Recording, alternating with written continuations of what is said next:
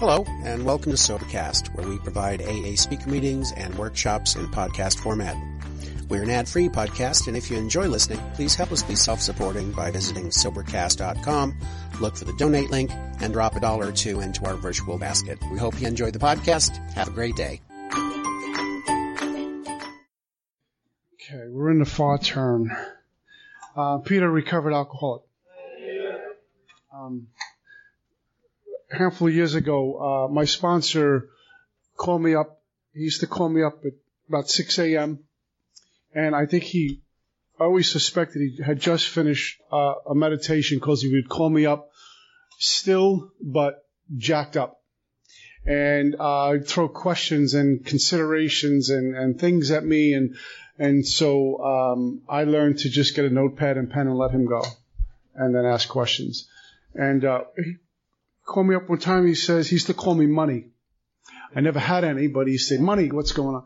And I said, good morning. And in fact, one time he said, how you doing?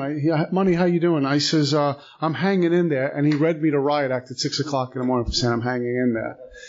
But he says, what are you doing about the dash? And I didn't know what he meant. I said, the dash, now where are we going again? He said, Money, what are you doing about the dash? And I smiled, I don't know what the dash means. He says, you go to a tombstone, you go to a graveyard, go look at the tombstone, you got the day you were born, the day you went home to God, that little 2-inch dash, your life. What are you doing about the dash? What are you doing about your life? And it made me swallow hard. I mean, my life was full, my life was great, but was I doing what I wanted to do with my life? Was I happy in all I was doing? Was I missing little moments that were going by? And it just made me stop for a moment. And that has been something, that silly little question has stayed with me ever since. And I work a lot. I try not to miss the little things. There's a great song. I think it's Carole King. A great line of song that said, the line is, "These are the good old days." These are the good old days. So when I play with my grandson, that's going to be something I say, well, it's a good old day, but it's happening right now. And I can get so caught up in later on when I get there, I'll be really good. And when I get there, I'll be really good. And what about now? You know, because later on is a bunch of nows strung together. So, working with others, and Chris was talking about a 12-step call. There's a couple of things I'm just going to hit and get us out of here. But in A Vision for You, my favorite chapter in the book, there is Bill and Bob paying a call on Bill Dotson. And it's my favorite 12-step call. It's probably the best one ever done. It's seamless. And they're clear-cut, precise, exact, and specific, and they had a method at which they were going to operate. And the story in A Vision for You is they go to see this lawyer who's blown up a few times and a violent drunk with the nurses. And Bill and Bob pay a visit on him. And they sit with this guy, and a lot of you guys know this story, but it's really behind the obvious what's going on here. And he goes from a ward down to a hospital room, and which meant that he really bought the farm this time, and he's sitting in this room saying, you know, why am I in this private room? What did I do this time? Probably thinking how much I got to live here. And so he's quite shaky, and Bill and Bob walk in. And one thing, you know, I always respected AA. I try to show my respect to AA is if I'm going to go make a 12-step call, if I have the opportunity to look like a recovered member, I will. I don't get dressed like I'm going to go commit a felony when I'm done. Right? So I could picture Bill and Bob. I know it was the era dressed. And when we do a talk from the podium or we're going to go visit a family of an alcoholic, we don't get dressed like we're going to go to the gym as soon as we're done, or we're going to go commit a felony, or we just got out of jail. We suit up and show up because we may be the only copy of the book someone reads. So let's be the best example of it. So I can imagine Bill and Bob walking in, you know, and here's this guy lying in a bed like, who are you guys? What are you doing here? What did I do now? And they tell him, I love the line. It says, we're giving you treatment for alcoholism. So they don't ask the guy, do you think you're an alcoholic? This is why we're here. We know you got it. So let's stop BSing each other. This is why we're here. And then what the book says in A Vision for You is that Bill and Bob take an hour each to tell this drunk their story. And he says, that's me. I drink like that. They bait the drunk. They got the drunk. Identification. One drunk work with another. So now we're on the same playing field, even playing field. You're like me. I'm like you, right? You screwed up too, just as bad as I did. But you're on that side of the bed looking pretty good, and I'm strapped down. What's the deal? And then they go on to tell him about the mind stuff. Right? Then they go on to talk about the body, how the alcohol deteriorates the body. We're probably talking about phenomenon of craving, mental obsession. And what do they do while the guy's laying in a hospital bed? They tell him about the spiritual answer they found. Tell him how to get it. They didn't say, oh, he's still new. Let him get 90 days first. Imagine telling this drunk in 1930, whatever, that, listen, you have to make 90 meetings in 90 days. There weren't even 90 meetings to make in 90 days. That's why that 90 meetings in 90 days drives me nuts. So you tell them about the spiritual answer they found, right? The guy's lying in this hospital bed. He thinks it over. He leaves the hospital 3 days later, never drank again. They tell him their story. This is what you're up against. This is the solution. Now, when you read Bill Dotson's story, he tells his angle, and he hears Bill and Bob kind of chit-chatting to each other, saying to each other, you think he's worth saving? Contemporary A, politically correct AA would be really upset with that, because you can't upset an alcoholic. Have to be touchy-feely with all of us. Huh? I love you, you love me. No, I love you more. No, I love you more. Right? Keep coming back. It works. So work it. You work it. You're worth it. And all. You ever hear that routine at the end of a meeting? It's like Barney and Friends. You know.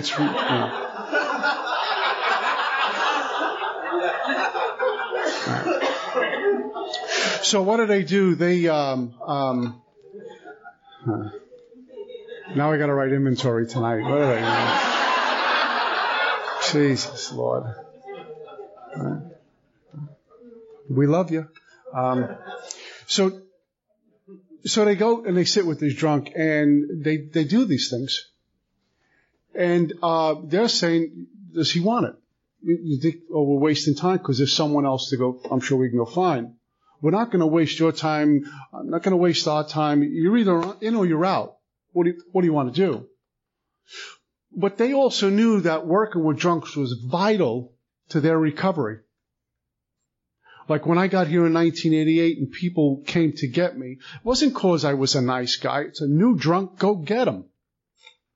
Because part of what we do, part of my recovery it was working with others. It's vital. Life-giving when I do and threatening when I don't. It's vital. I need to go work with stuff. When I'm home, around family, I'll tell, I need a drunk. I need to go be around drunks. I need to go work with a drunk. I just want to get in there and work with a drunk, be it something like this. Right? It's vital to what we do. Sitting down at a table and walking someone through, you know, and passing on what was given to me. That's what they did.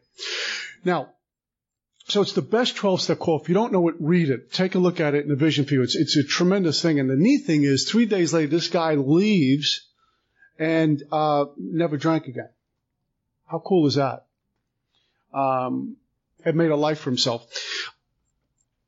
What we can do, I was one of them when I was new, one of those folks who would lock themselves into a drunk, and their success was my success, and their failure was my failure, right? And that prospect had to shine from the podium because it's my prospect, and I look good now, right? And if they didn't give a good talk, I'd run out of the room. You know, we all go through that at the beginning. But what we can do is get so locked in to a drunk who doesn't want it, we can't hear the other one banging on a door. And I've been asked this question from many folks over the years. I have this man, I have this woman, I'm working with them, and I keep chasing down. They don't want to keep getting drunk, and they don't return the phone calls. And my deal is, like, 'cause I identify with that, why are you still working with them? Why are you enabling that type of behavior? Where's the consequence for their behavior? Let them bobsleigh up. They may have to drink again. Oh, I can't allow that. Why not? You don't want it, but sometimes that has to happen. You just get ready. You just be ready when the phone rings. Page 96 sums this up beautifully. It says, don't be discouraged if a prospect does not respond at once. Search out an alcoholic, another alcoholic, and try again. You're sure to find someone desperate enough to accept with eagerness what you offer. We find it a waste of time. Our book is not, I love this book because it's right to the point. They don't worry about, our feelings in this book. How could you say it's a waste of time? They just said it's a waste of time. Simple. It's a waste of time. The person's not a waste. The person is discounted. The time is of the essence. So I'm trying to work on you and you don't want it. And he's banging on my door, but I'm so focused in on you because my ego is all involved in this. Right? It says we find it a waste of time to keep chasing a man or woman who will not work with you. I have found that my way of working with folks may be a wrong delivery for someone. But they'll come to me for a while, kind of hold on, catch their breath, and I've been made small enough to know that I may just be a buoy in the ocean before they get to you. That's okay. I've had lots of folks start with me and say, just back away, and I check up on them, and then I walk them to me, and they have another big book guy that they're working with, and they're okay. Okay, that's good. So God just used me as one of the dots to get connected before they found where they had to go to. And I'm ready for that as well. Okay? It says, if you leave such a person alone, he may soon be convinced that they cannot recover by themselves. To spend too much time on any one situation is to deny some other alcoholic an opportunity to live and be happy. One of our fellowship failed entirely with his first half dozen prospects. He often says that if he had continued to work on them, he might have deprived many others who have since recovered of their chance. It's pretty powerful stuff and very much to the point. Now, again, I want to reiterate, doesn't mean we give up. I don't give up on Joe. But I got Bill calling me or coming to the meeting constantly drunk looking for some direction, but I got to fix Joe.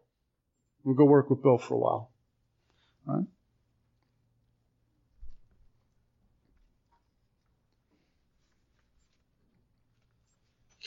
Another piece that is brought to me lots of times, I hear kicked around in AA, it's the bottom of page 100. It says, assuming we are spiritually fit, we can do all sorts of things alcoholics are not supposed to do.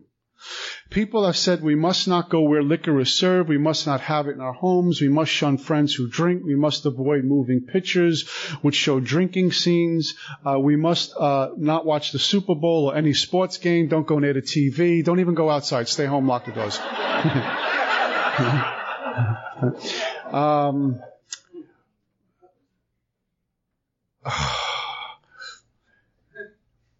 Avoid people, places, and things.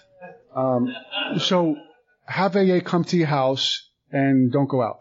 We must not go into bars. We must have friends hide their bottles if we go to their houses. Could you imagine on Christmas, Grandma and Grandpa say, come on over, and there's 20 people. Everyone has to put away the liquor because I'm here. What an inconvenience you are, right?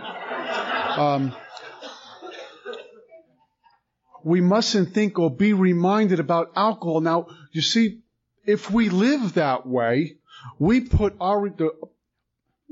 I put the responsibility of my recovery on you. You can't talk about alcohol. If you're a civilian, you can't drink around me. You can't talk about the fun you had last night with the guys at the bar drinking. Don't turn on the TV when the game's on because a beer commercial might come on. So I'm dumping all this on you, because I'm on the edge about to go off. That's a horrible way to live. Talk about, bondage of self. It says our experience shows that this is not necessarily so. We meet these conditions every day. An alcoholic who cannot meet them still has an alcoholic mind. That's interesting.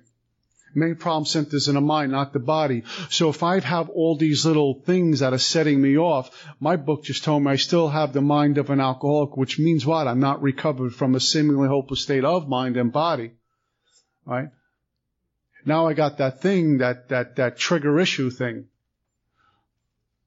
I was at a meeting in Staten Island once, and there's this one guy, loudmouth guy, and don't drink, go to meetings kind of guy. Anyway, we were, it was summertime, and it was a morning meeting. And I went down to the meeting, and he was standing up against the wall, and he gave himself the okay, like this was an okayness in his recovery about how he sees the guys drinking on the job where he works, and they have the sweat dripping off the cold bottles, and it just looks so good. And I remember one, and I think about it, but I get to these meetings, and he's still in that place. That, oh my God, that drinking that looks so good, and there's that attraction, that thing going on, and he's fighting it off. And has to run to a meeting to talk about it. That's not freedom. That's not recovered. That's bondage. Right? I've gone to weddings and business parties and barbecues and Super Bowls and Super Bowl parties with civilians and people like us, and in a position of neutrality, safe and protected. Now, the 12-step call, if I'm not in a position of being safe in a place of neutrality, and I'm not living the way this book says, how do I do a 12-step call on a drunk who's drinking? And maybe mixing it with some dry goods. How do I do that? How do I go with one or two other drunks to get Joe? And we kick the door open, and there's Joe, and he's got the liquor out, he's got some powdered stuff out, or whatever he might be doing, and I'm still in a place of issues and triggers because I'm not spiritually fit, and I still have the mind of an alcoholic. You know what? Then you're 12-stepping me and Joe. Because I'm going to look at it and go, wow, I remember. And I've heard this. I remember a woman telling me this in AA. She actually not admired, she used another word, like there was a part of her that wished she was kind of back there again. What? Right? So now we're looking at it and romanticizing and having euphoric recall about, wow, I remember how nice it was, what it did for me, never to me, and I'm looking at it and the dry goods, I'm supposed to be there on a mission from God, and I'm look where I'm at. How do I do a 12-step call? Not too good. Right. I'm supposed to be going there spiritually fit with spiritual wings, get him or her out to a detox and wait for them to get out and see if they want me to sponsor them. And I've been able to get that stuff and toss it, get rid of it. Right. Can't do that with an alcoholic mind. 12-step call, working with others is vital. How do I take someone through the steps and they're still in that place? The book says, remember, they are very ill. Well, they're still romanticizing it. No matter how banged up they are, they're still romanticizing about the good old days. And every time I talk to them, they're talking about drinking and bar stories and liquor and the escapades. If I'm not spiritually fit, I'm listening awfully close. So tell me more. Rather than I don't care about that, I care about getting well. You see what goes on? This is working with others, and the 12-step call, that action, is a huge responsibility. And a tremendous amount of power that we get if we're spiritually fit to go do that stuff. Right? Just a couple more things, if I can find them.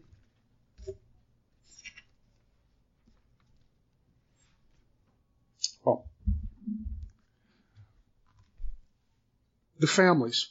And if there's any Al-Anons in here, I bless you for your glorious fellowship as well. What about the families? See, our job is to be a maximum service to others. Now, I was on the receiving end growing up of an active alcoholic and an addict.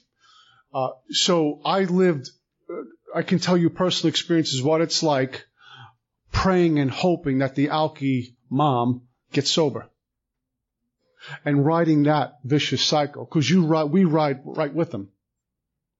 The thing is, we get medicated and they don't. Right? So I know what that's like. And now I'm on this side, being the recovered alcoholic, and I'm in the treatment center business, so I talk to families all the time. I'm an alcoholic. I talk to families all the time, and I see what they go through. And because I come work with you, it doesn't mean I have to necessarily neglect the family, your family. I offer them this way of life. I point them to Al-Anon. I listen to what they have to say. And beyond that, when I'm sponsoring someone, and all the men I've sponsored will tell you this, that the families are great importance to their recovery. It isn't about coming here, getting sober, and forgetting the family. I was sponsoring a guy, he had about 15 minutes sober, and he was cured. And so we met in a meeting, we were in Bay Ridge, Brooklyn, and he came down with his wife. Now, he was really new sober. And he came down, and he walked towards me, and he left her in the middle of the room. It's called the Alpine Group in Brooklyn. And he came up to me. I said, "What's wrong?" He says, "She's really sick. She needs help." "You got sober 20 minutes ago. What are you talking about?" Right? Yeah, she is sick. Because our book says years of living with an alcoholic will make any wife or child neurotic. The whole family, to some extent, is ill. Why? Because of us. But I've heard too many times in AA, when we get sober and we get with a sponsor, we get around our fellowship, that the family's left behind holding the bag.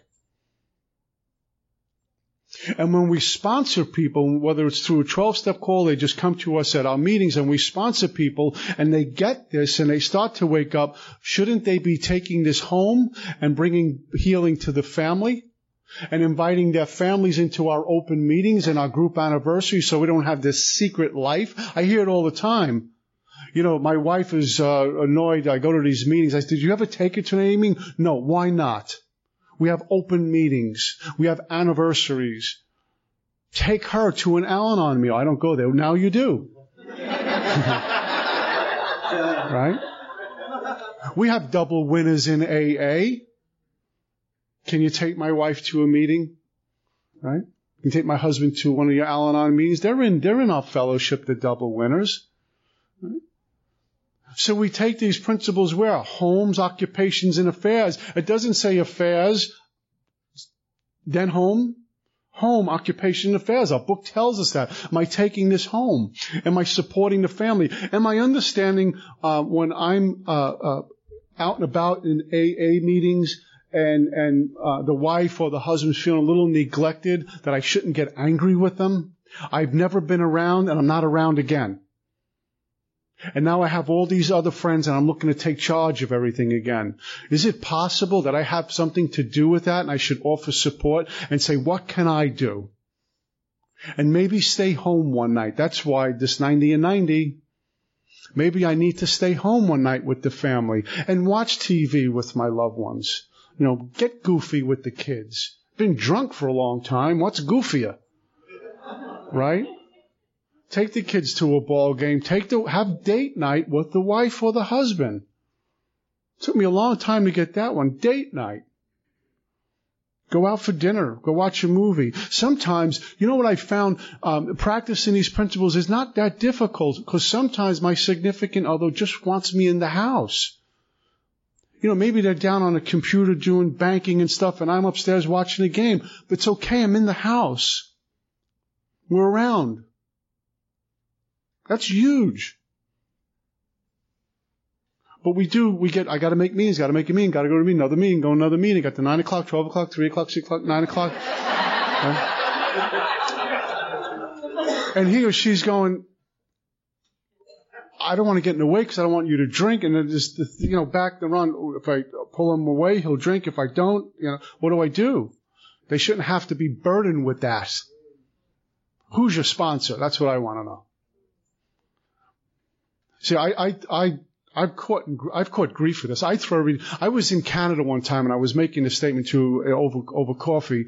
I go looking for the sponsor. oh, you can't blame the sponsor because it's the prospect's fault. Then why is he sponsoring him for? You do what I ask you to do or find someone else. It's that simple. Why are you allowing this type of behavior if you're really the sponsor? So I point to the sponsor. A sick prospect, I'm looking at the sponsor. Sick group, I'm looking at the bleeding deacons or the elder statesman, who's ever in charge. They only know what they know. So the men I sponsor go home and try to make it right and practice love and tolerance with their loved ones. That's part of sponsorship. It's not only about being an AA and being a good AA. It's being responsible wherever we go. The way we would go in the middle, Chris talked about it. Okay, I'm on my way at 2 o'clock in the morning, go get a drunk. What about when the kids or the wife or the husband's not feeling too good and you have to get to a meeting? Sponsor, my wife's not feeling well. I think I should be home. Sponsor's on his game, say, yeah, you go take care of your wife tonight. We'll be fine. And you get home. You make a little tea, spend some time, healing. Dependable, reliable, responsible, we're sober, we're awake, we're doing what God wants us to do. Not like, sorry, honey, you and the flu are on your own. Joe celebrating 90 days, I have to be there. Right? Lord have mercy.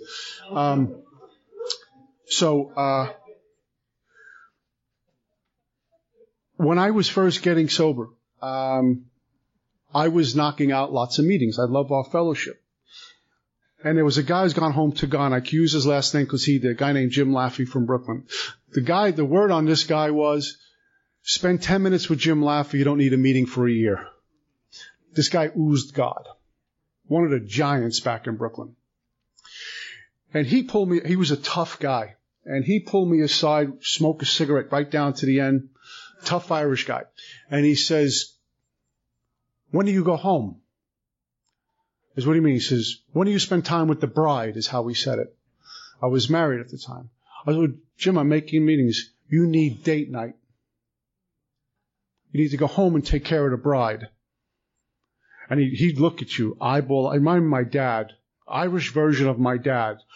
Eyeball to eyeball. If you flinched, you were lying. Don't blink. Don't even look this way because it's over. Right? You know those guys. Right? My dad, if he talks to you, he's eyeballing you. Don't even blink. You're a liar. You know. So that's what he did, and I didn't do it. And it was a couple of weeks later, I ran to Jimmy again, and we were outside the Bay Ridge group. And he asked me the same questions, and he didn't get in my face, but he did it out of compassion and love, and he kind of laid it down for me. And I started date night way back when. Yeah. And I started spending more times, and it was okay to stay home a night here and a night there and do goofy stuff. Right? And I do that now in my relationship. Right? I'm home. Wednesday nights, if I get asked to give a talk on a Wednesday, I just run it by my sponsor because we talk on Wednesday nights. My sponsor and I talk on Wednesday nights. I share inventory with him. I just let him know, hey, Joe, listen, I got a talk to do. I don't want to break our commitment. We good with this. Off you go. And the rest of the night, I'm home on Wednesday, hanging around. And I travel a lot on weekends, so very often I'm home on weekends if I'm not traveling. Lots of times I'm at the airport Friday morning, get back Sunday afternoon, Sunday night. So if I'm not traveling, you'll find me home down the shore in my backyard on the weekend. I'm home. Calls come in, talk to a few guys, but I'm home. I'm around the house doing stuff. Then I hit the road the rest of the week. This is because of good sponsorship, great teachers. I love the words for teacher and student. I teach, but always in the spirit of a student with a beginner's mind. You know, and trying to give back to the family, give back to my home group, give back to AA, give it all away because it always comes back and gives me more. Can never pay back Alcoholics Anonymous. How do you do that? You can't. How do I pay back a glorious fellowship like that has given me God and dignity and sobriety? How could I do that? You know, how could I do that? Every time I walk into a meeting, there's a hello, welcome. I've been from meetings from here to Timbuktu, welcome. You know, what a thing we belong to. Lord have mercy, what a thing we belong to. Right? And I pray I never take it for granted. And I pray I always stay teachable and give it back with the same love and gratitude that's freely given to me. No matter where I go in Alcoholics Anonymous, welcome. That's all I got. Peace.